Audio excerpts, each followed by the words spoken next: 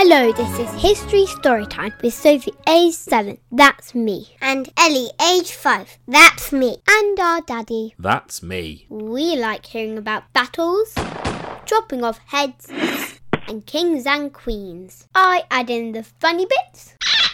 I add in the disgusting bits. And we tell a new story every week. So don't forget to subscribe. We have patrons all over the world. They have extra episodes. And we get to know some of them. One of our patrons wrote to us. She is 10. She lives in Burma. Love that. Burma's next to India and China. Sometimes it's called Myanmar. The girls wanted to chat on Facebook. But the army have taken over the country. Poor Burma. They've stopped people using Facebook. Oh boy. And they won't let ordinary people be in charge anymore. Why, you dirty varmint. So we've been learning the history of Burma. It sounds like an amazing country. Learning about the past sometimes helps explain the present. Nice! What's Burma like? It's tropical. So it's hot and the air feels sticky. It's got big rivers and flat lands, surrounded by mountains and a long coastline. It has the same number of people as Britain, but it's a lot bigger. 1,000 years ago, Burma wasn't a country. It was different cities. A bit like ancient Greece.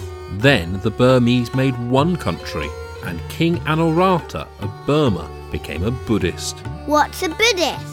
Buddhism is a religion, like Hinduism or Christianity. What do Buddhists believe? They believe that 1,500 years ago, Buddha taught people how to know themselves better and how not to worry about silly things. The Burmese fought a war to capture holy Buddhist letters. They carried the letters home on 32 white elephants. I love elephants. They have a lot of elephants in Burma's history. King Anuradha made Burma powerful, but he was killed. By a wild buffalo. You will be remembered. The Burmese built 10,000 Buddhist temples with beautiful pagodas. That's a tower with pretty roofs. It's beautiful. But the temples didn't pay any tax. What's tax? It's the money you pay to the government. Later Burmese kings hardly had any money for an army because there were so many Buddhist temples. Then came the Mongols. Who were the Mongols? Mongols were fierce horse archers who 800 years ago conquered most of Asia.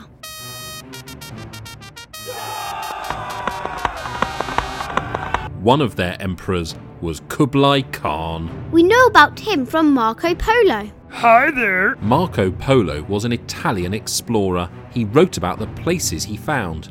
Kublai Khan wrote to the Burmese and told them that he was in charge now. The Burmese king killed Kublai Khan's messengers. Silly boy. The Mongols invaded Burma. Blood will pay for blood. The Mongols had archers on horses. The Burmese had 2,000 elephants. Marco Polo said that the Burmese had wooden towers on top of their elephants, with 12 people in each one. How can an elephant have a tower on its back with 12 people in it? I think Marco Polo was fibbing a bit. Liar, liar, pants on fire. The Mongol archers shot at the elephants. Oh no! The elephants panicked and fled. But the Mongols weren't interested in ruling Burma. They just left the Burmese alone. But the Burmese kingdom had totally collapsed. It took hundreds of years for Burma to recover. Eventually, 500 years ago, a young man called Tabin Shweti became king of parts of Burma. He decided to reunite Burma. By now, Europeans had come to Burma, in particularly the Portuguese. Tabin Shweti got some guns from them. With his guns and elephants, he reunited Burma. But it wasn't just guns he got from the Portuguese. They introduced him to wine too. He liked the wine so much that he got drunk all the time. His successor conquered nearby Siam with Portuguese guns and Burmese elephants. Yeah! But after he died, Siam rebelled and got their freedom from Burma. It was hundreds of years before Burma felt strong again. This time they didn't expand towards Siam. That hadn't worked out well last time. Or north towards China. That hadn't worked with the Mongols. They decided to expand west towards India. And bumped straight into the British Empire who ruled India. Burma and the British Empire went to war. I know what happened next. How do you know this? Because it's about elephants. And I'm an elephant expert. At first, the Burmese defeated the British and marched into British India, causing panic. Help! But the British Navy landed an army right next to the Burmese capital. Uh-oh. The Burmese king defended his capital. He sent his mighty war elephants into attack against the British. But the British had a secret weapon. They had invented the world's first rocket. When you listen to the American national anthem, it talks about the rocket's red glare. That's the same British rockets. The British fired the rockets on the elephants. Ready, aim, fire!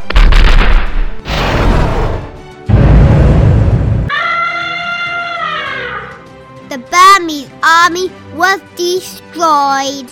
The British conquered Burma. From this day forward, I'm in charge. The British moved Indians into Burma to help rule it. This was the first time that Burma had been ruled by another country. But the British wanted Burma's oil and rubber. They weren't going anywhere. 80 years ago, the Burmese wanted the British to leave.